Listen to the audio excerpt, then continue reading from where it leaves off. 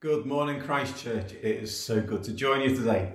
And thank you for tuning in on our online service. Today we carry on thinking about Nehemiah, and we're up to chapter 4 in the story. And in the first 3 chapters we saw how Nehemiah was called to rebuild the walls of the city, how the king of the day enabled him to do that. We saw how he scouted out the lands and created a vision of rebuilding the walls for all those who were there in Jerusalem.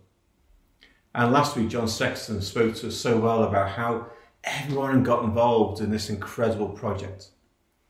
A project that was necessary, vital for the future of Jerusalem.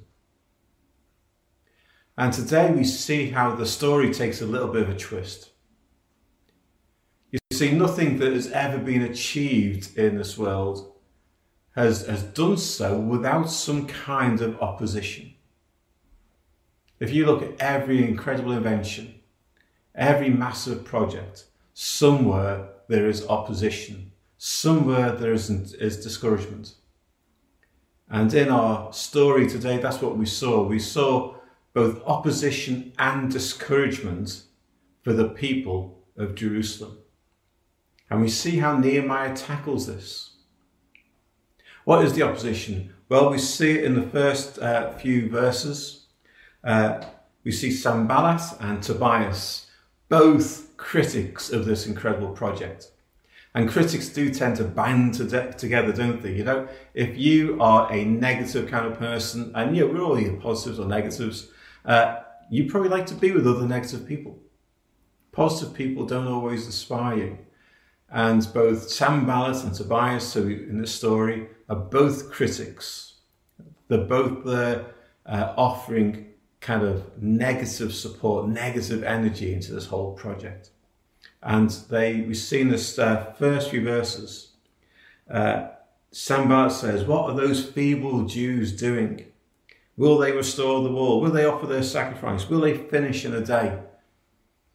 Here he is saying, will they actually create a secure city? Will they actually start to rebuild their faith and their religious practices? Are they able to complete this project? He throws in these words of discouragement.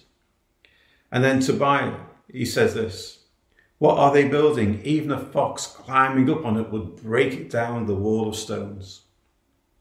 See, every project when it starts out is in some way fragile.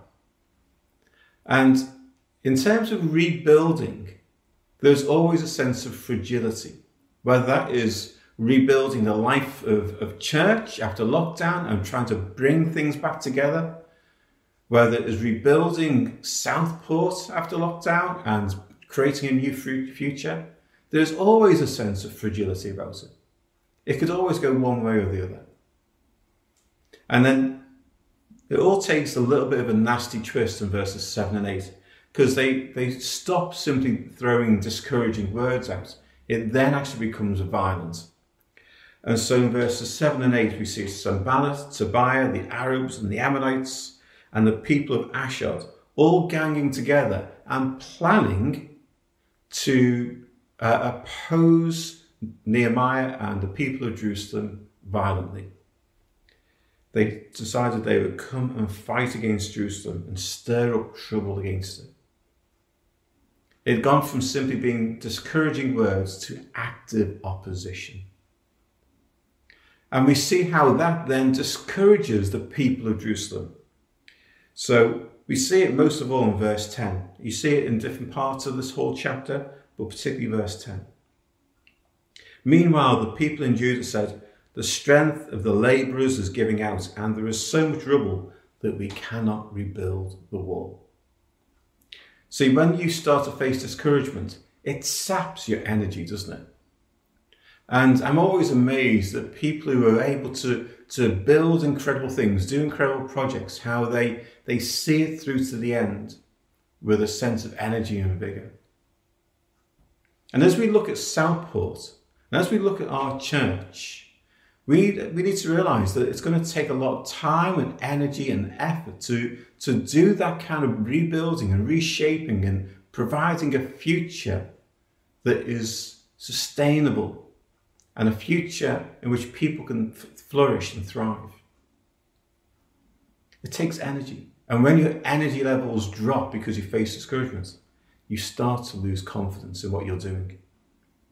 And so we see here in verse 10, they start to look around and they don't see that they've already built half of the wall. All they see is the rubble around them. They see the mess. And that just sums up so many people, isn't it? They look at what they've achieved, but don't actually really see it.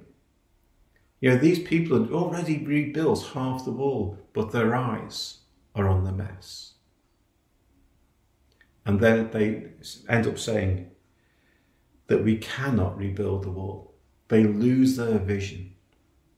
See, opposition and discouragement always leads to a lack of vision, a loss of vision. And I want to just encourage us today to think about what would it take to completely rebuild and reshape church so it's thriving and flourishing in every way. What would it take to rebuild Southport? It will take all sorts of things. It'll take ideas and energy, but it will also face opposition and discouragement. Whatever you're trying to do, if you're doing it for the Lord, you will always face opposition and discouragement because the enemy doesn't want you to do it. And I've seen so many Christians give up on something that the Lord has called them to do because it became hard or difficult and they became discouraged. A friend of mine, he had this real passion for people who were really struggling and broken, and he would give this time and energy into their lives. And he was doing an incredible job. And then one day, one of those people who was helping turned on him verbally and just walked away from him, shunned him. That one little bit of discouragement was enough for him to simply walk away from a ministry that God has called him to do. We cannot allow opposition and discouragement from distracting us from the call of God on our lives to be salt and light in this town. We cannot allow that. And so what does Nehemiah do? Well, first of all, he does this. He prays. And you see prayer all the way through this passage. And we've been saying time and time again, haven't we? We need to pray, pray, pray, and pray again. And Nehemiah prays. And I just want to draw you to actually how he prays in one of the verses. We see in verses 4 and 5. Because he prays in some ways what some people think a terrible prayer. He says, "Hear us, our God, for we are despised.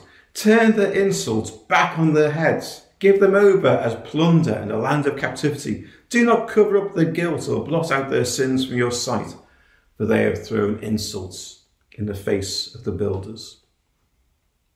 We could look at that and see how Nehemiah is effectively calling down curses upon Sanballat and Tobiah and think that's a terrible thing. But what is he actually doing here? See, one of the things that we can all do when we face opposition is retaliate. We want to throw back words at those who are calling us down, who are obstructing us in some way. Nehemiah doesn't retaliate. He takes it to the Lord and he kind of vents his anger and his frustration to the Lord. We know our God is a forgiving God. I'm pretty sure Nehemiah knew that as well. But what he does is he vents to the Lord. And you can do that with God. When you face opposition, when you face difficulty, and you've got all that kind of anger and frustration bubbling up, you can turn it to God and say, "Lord, why?" And we see in the Psalms time and time again, the psalmist doing the same thing. He kind of vents all that frustration. He speaks it out to God rather than to those who are doing the opposition. And that's one of the things that we can do in prayer. And when we face opposition, we should always take it to the Lord first. We should seek his wisdom. We should pray for ways forward, and we should vent all our emotion. But then what we see is Nehemiah remembering, or at least encouraging the people of Jerusalem to remember. Verse 14 says, I stood up and said to the nobles, the officials, and the rest of the people, don't be afraid of them. Remember the Lord, who is great and awesome. Remember who you're serving. Remember how big he is. Remember how awesome he is. Look at your enemies and see them in relation to God, and you'll realize that they offer no opposition when compared to what God can do. Remember the Lord. And as we start to work towards the future, as we face discouragement, as we face even opposition, we need to remember who we are serving. We are serving the living God, for whom nothing is impossible. And finally, they persevered. They just kept going. They did certain things to make sure that they were safe. And we will pick up on that in our new midweek video that you can get on our YouTube channel, which is called Deeper, which will be looking at this passage in a slightly deeper way. But verse 6 says, so we rebuilt the wall till it reached half its height. They kept building. Nehemiah stood in the midst of them. He looked at the opposition, he looked at his people, and he just said, give me another brick, let's keep going. Too often Christians stop just at that point when they could actually achieve success. We need to keep going. We need to look at what we need to do in our church and what we need to do in our town. Realize it's a long journey. It's a long journey that will take huge amounts of effort, a lot of vision, a lot of time, and we need to press into it and keep persevering. Because when God calls us to do something, there's no opt-out. You are called to do it.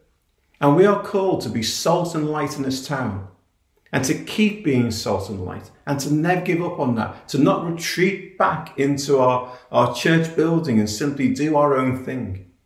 We are called to make a difference in this town, and we need to persevere with it. And so Nehemiah and the people face both opposition and discouragement and carry on. We are called to make a difference. And we need to pray in that, and we need to remember who God is. And we will need to persevere, even when things get tough. Let me pray.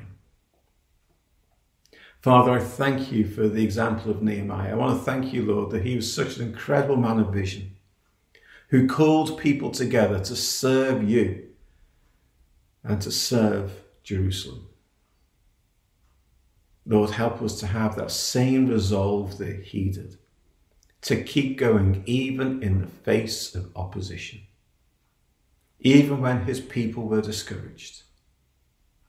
Lord, help us to be like him and to keep going. So, Lord, I pray that you'd bless us now, that you'd place in our hearts that sense of calling. Lead us, Lord, into the things that you want us to do, so that we may serve you, that we may serve each other, and that we may serve this town in your name. Amen.